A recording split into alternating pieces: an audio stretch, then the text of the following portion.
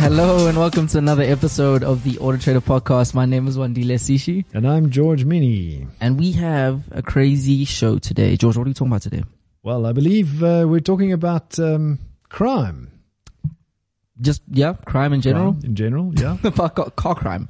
Yeah, well, car crime is a little bit of crime in general in there as well that we've put together. And then whether you've purchased a dud and what to do in terms of a car. Other name for a dud would be a lemon. Mm-hmm. And then the cheapest cars from South African brands. 100%. I think maybe going straight into it, have you ever been involved in a car-related crime scenario? Not really. No, not really. Yeah.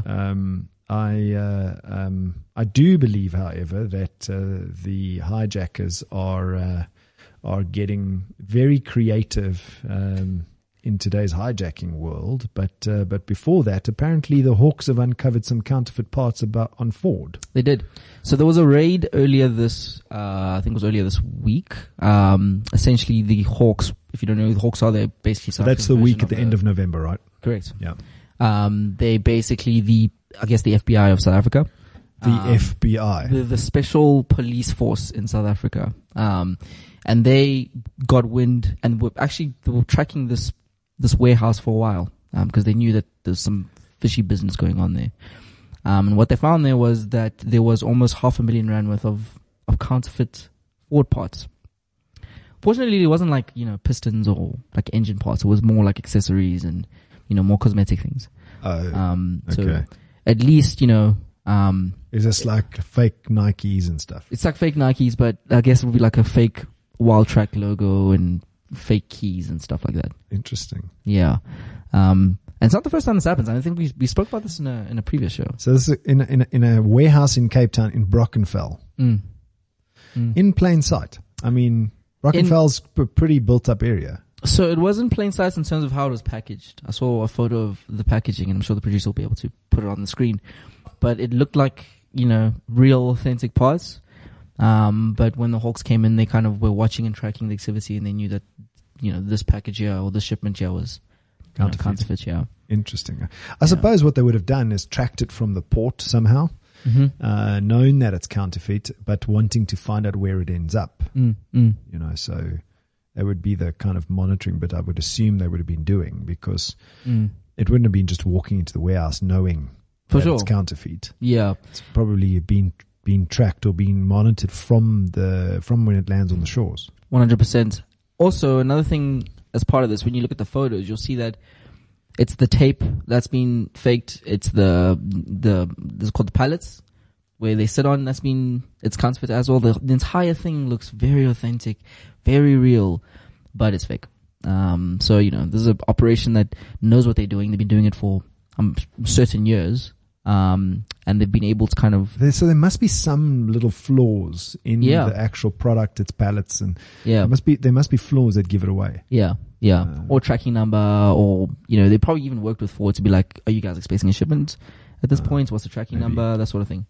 But it's happening, and it's just good to know that, the Hawks and the police are actively stopping these things, because who knows what the impact is on the market. Huh. Yeah. So, changing lanes a little bit. What is happening in Formula One? When is the new season starting? Did I even forget? New season starting next year. It'll probably be around March. I think it's the end of March. Yeah. And we're starting in Australia again. But yeah, there has been some new news as of this morning, actually. So don't know if you know this, but Matteo, who is the team principal of Ferrari, what's his surname? Binotto. He's been having some issues this year. We've spoken about his leadership style and some of the decisions he's made this year. Well, they can't get their strategy right. Yeah. But he has officially resigned, as of this morning. So Ferrari should be expecting a new team principal. There's been wind that they've even approached Christian Horner from Red Bull. But we'll see who comes and takes over there.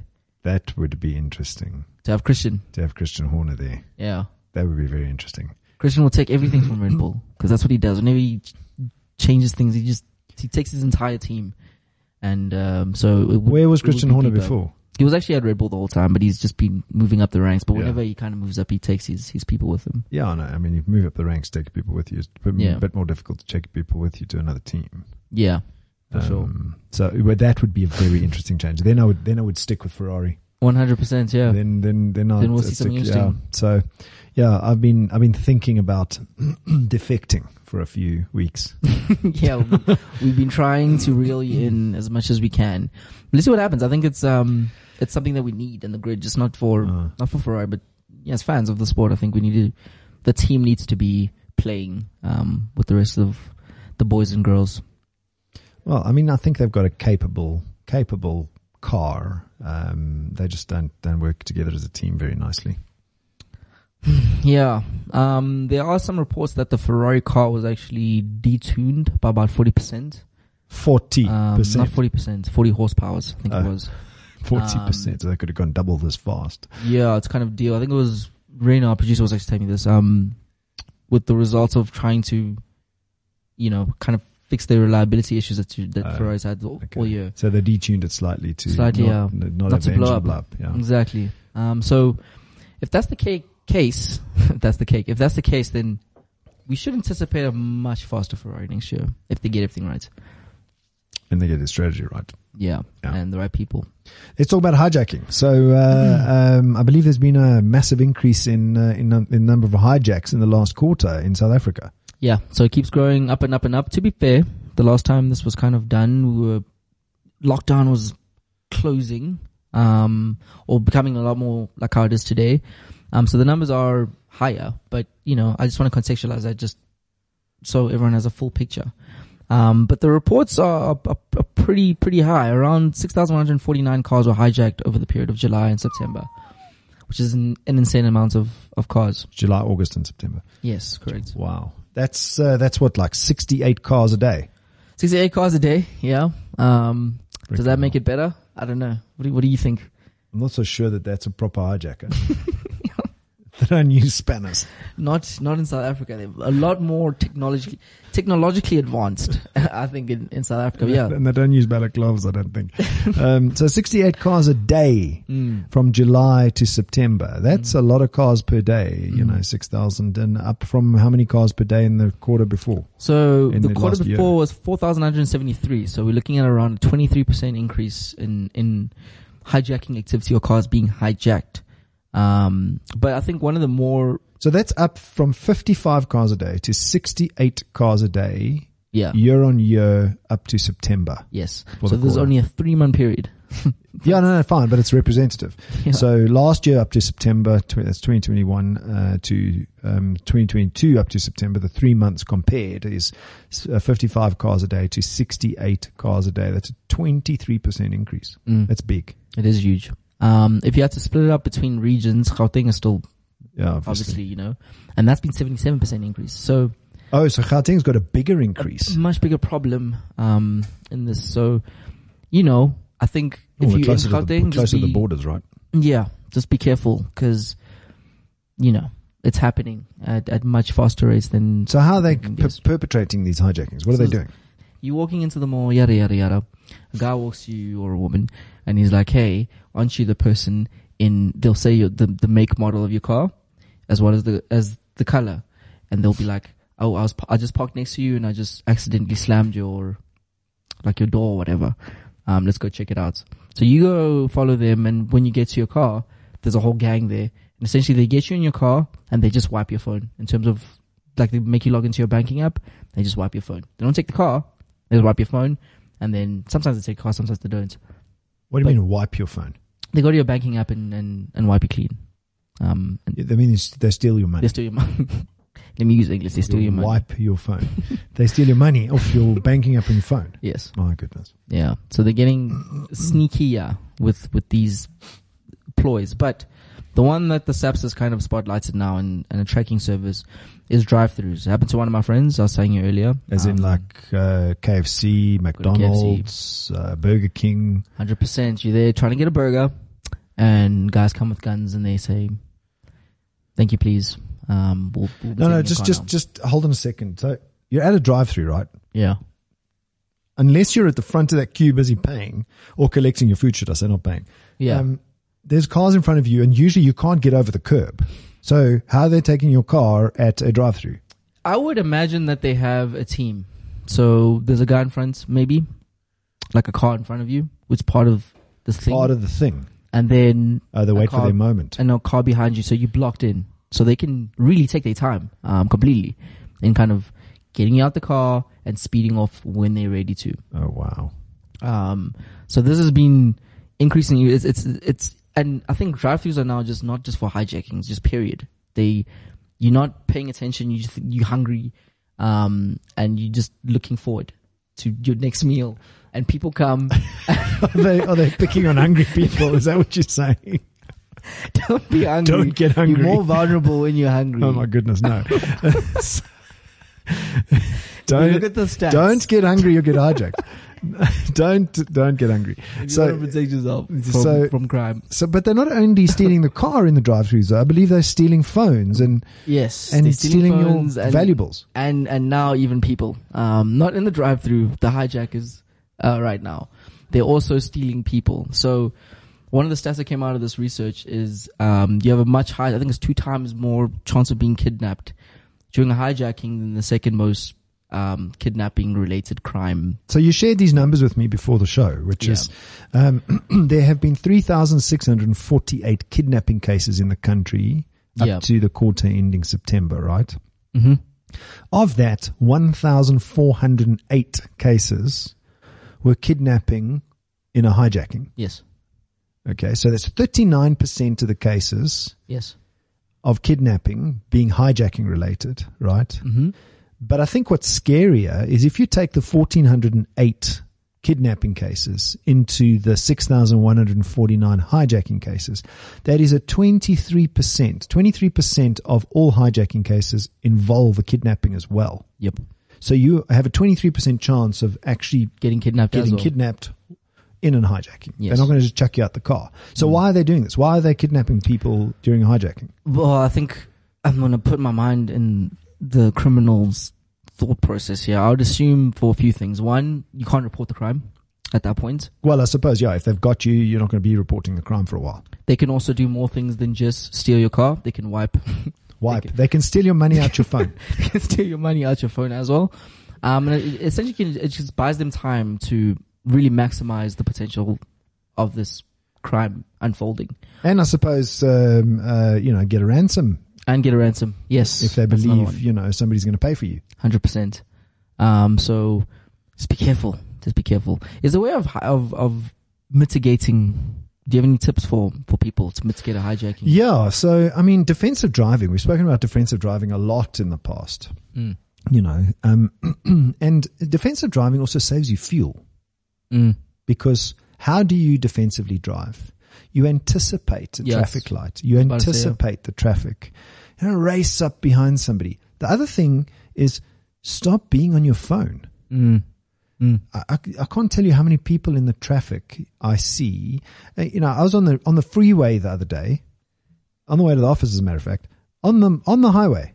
Yeah. And I was, middle lane. This guy was in the left lane, and I was creeping up towards, the side of his car, going slightly faster than him. He must have been doing, 100, 110. I was doing 120. So I was going to pass him relatively, and he drifted into my lane. Mm. So I hooted, and, now I don't want to drift into the other lane because I don't know if there's a car there. So exactly, I quickly had a look, put on the brakes a bit. As I hooted, and then he went back into his lane, and as I passed him, guess what? He's on his phone. He's on his flipping phone. Yeah. Yeah. How old is this person? This lovely human, yeah. Oh, he's a middle-aged man. Okay. Can't say, how old he really was, but he was on his phone, and I was like, okay, so I just hooted at you. You just pulled back into your lane, and you're still on your phone. Yeah. Yeah. Crazy. What I find people doing is, like when you look into the car, they've got their hands on the steering wheel with the phone on top of the steering wheel like this, which, just stay off your phone. We've actually done the research before of what are the chances of you being in an accident when you're on your phone? And the numbers go Well, chances all of the you way being up. hijacked because you're not taking notice of your surroundings, right? Yeah. So I think to avoid a hijacking, you've got to really take note of your surroundings. Number one. The other thing you can do, and I've done this before on previous cars I've had, is put a double layer of smash and grab. So I think the thickest layer is 300 micron or something. Okay. I stand to be corrected. I put 2 layers of film, one clear layer and one tinted layer of film on the window of the car, which makes it so much harder to brake. But unfortunately, it doesn't stop a bullet. And then, did you see the first Jaguar I-Pace in the world? South African. The South African that is armor. I think they have B6 armoring, which is basically it can stop a AK-47 sort of attack. It costs like $800,000 or something. Funny story. The guys who do that, they're going to be so happy that I'm mentioning this. But they've reached out. They actually want to come on and talk about that process. Oh, lovely. So we'll definitely probably have them on some of these days, just to kind of talk through that, because the entire process is fascinating as hell. And it's the first electric car, ultimately. That's Jaguar I-Pace. Jaguar I-Pace was already 2.1 tons. So I just want to see how much weight that this particular armor proofing adds to the car. But I think it's 200 kilos. Yeah. If I recall, I think it's about 200 kilos. And if I can't find it quick enough, then we will move on. But I think it's 200 kilos. Around there. So it's not like an insane amount. No, it's not an insane amount. So it turns out that people say, well, is 200 kilos a significant, decrease in the cars in an electric car's efficiency? And the answer is no, because apparently you lose under 1 kilowatt hour per 100 kilometers. So you're losing about 2 kilowatt hours. I worked it out. You're losing single digit percentages, maybe 6 or 7% of the car's range, which 200 kilos is what 2 people in a car. So it's not a significant reduction in range. It's actually an insignificant reduction in range for that amount of weight.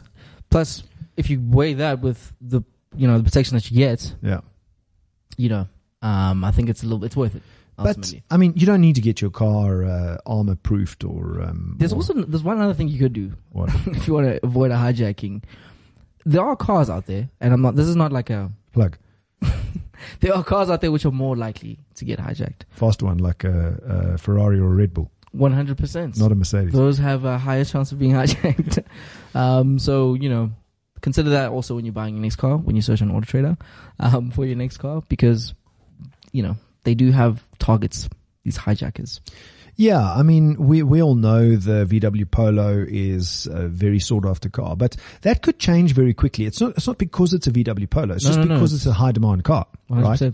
So if the Haval Jolion, for instance, is becoming very popular, you could start seeing those cars being hijacked. So it's not about the VW Polo. It's not it's not because it's a VW Polo. It's just because it's a high demand car. 100%. Moving on. So this one, I think a lot of people one of the most asked for questions on Ask Auto Trader actually is around this. So if you purchase a dud or a lemon, like you mentioned, is there things that you can do to make sure that you essentially avoid, going to court, and what can you do in a scenario where you buy the car and it's been like a week and you're like, what's going on here? This car is definitely not what was ordered, for instance, in your experience. So you're talking about buying a lemon. Buying something that has got a manufacturing flaw. Well, the 3 R's exist. So you can, you can get it. The dealer has to repair it, replace it, or refund. Those are the three rules in terms of the Consumer Protection Act. Okay. And speaking of the Consumer Protection Act, so essentially to your point, you have about a 6-month period under certain conditions, in which you can actually go back and make sure that you haven't been cheated, because it could be a scenario where they didn't even know that there's something wrong with the vehicle. But there is recourse, and depending on the circumstance, there's definitely actions that you can do as a consumer in South Africa to make sure that you can kind of avoid that. So, yeah, I mean, the Consumer Protection Act is there exactly for the consumer. And, according to Section 56(2) of the Consumer Protection Act, the consumer has the right to return a vehicle to a seller within a 6-month period under certain conditions. You got to understand the certain conditions. This is not just any I don't like this car anymore. It doesn't work like that. I want it in blue. So, however, the CPA only applies to suppliers who sell cars during the ordinary course of business and not to private sales between individuals. Okay, so you can't go and buy a car privately and go, "Hey, Wendy, sorry, I'm returning this car." I don't like it. Doesn't work like that. So certain conditions. You're going to go and look up what those certain conditions are. So there has to be a proven defect. Yeah. Proven defect. If you can prove that the vehicle you were sold was not fit for purpose when you bought it, you have a leg to stand on. But you as a buyer have to provide the evidence. It's not up to the person who sold it to you to give you the evidence in order to return the car. You have to provide the evidence. This puts you in a position to demand repair, replacement, or refund. So again, it doesn't come down to just returning the car. Yeah. It's those 3 R's, right? They can always repair it. They can always repair it. It's not necessarily like I've come across people. I'm going to take this car back. And then they want the dealer to give them their money back. You can't do that, unfortunately. That is just not as easy to do as you think it is. 100%. The Consumer Protection Act, you have to prove that there's a defect, number one. And number two, the seller of the car, the dealership, can repair, replace, or refund. They can choose which one they want to do. 100%.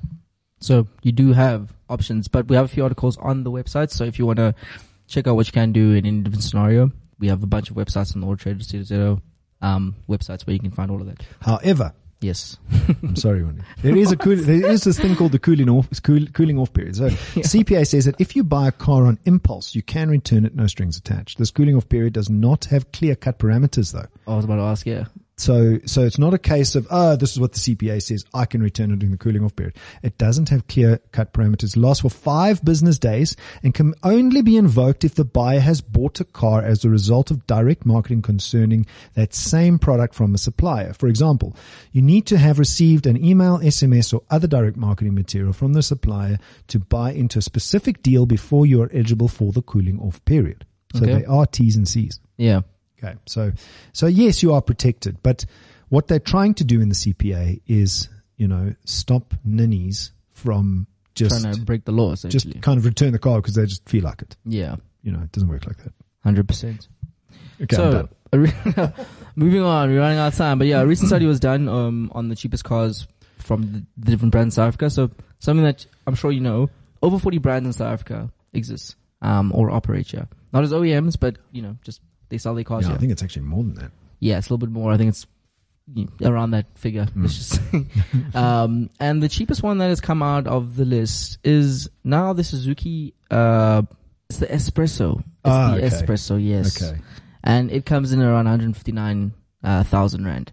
And I know for a long time that used to belong to the Kwid, the Renault Kwid. But there's a new cheapest car in South Africa. Yeah. So if you are looking for something a little bit more affordable, definitely consider it. Yeah. So what's the cheapest car in South Africa now? The Suzuki Espresso. 1 liter GL specifically. Okay. I found Okay.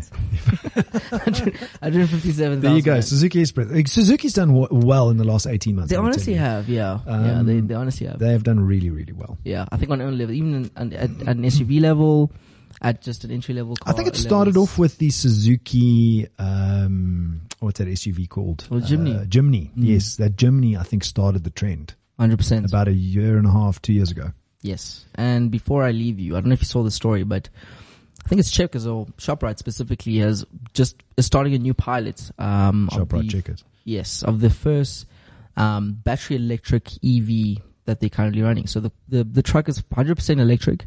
I think it has a range of about 350, and they're trying to see if it's profitable for them to start making the change and making their fleet electric. Good on Checkers. I mean, the fact that they've listen to me.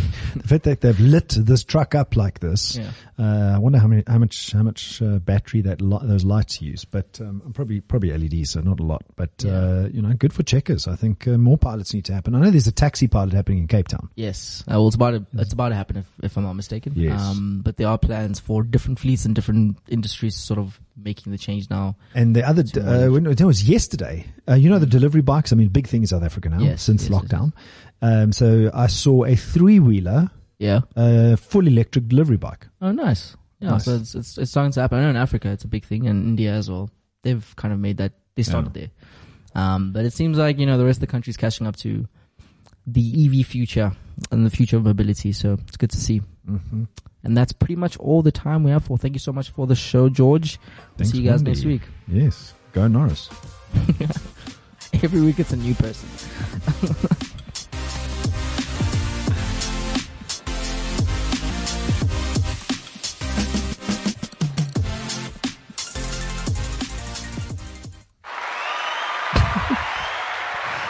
Yeah. Woo! I actually like that. That's pretty cool.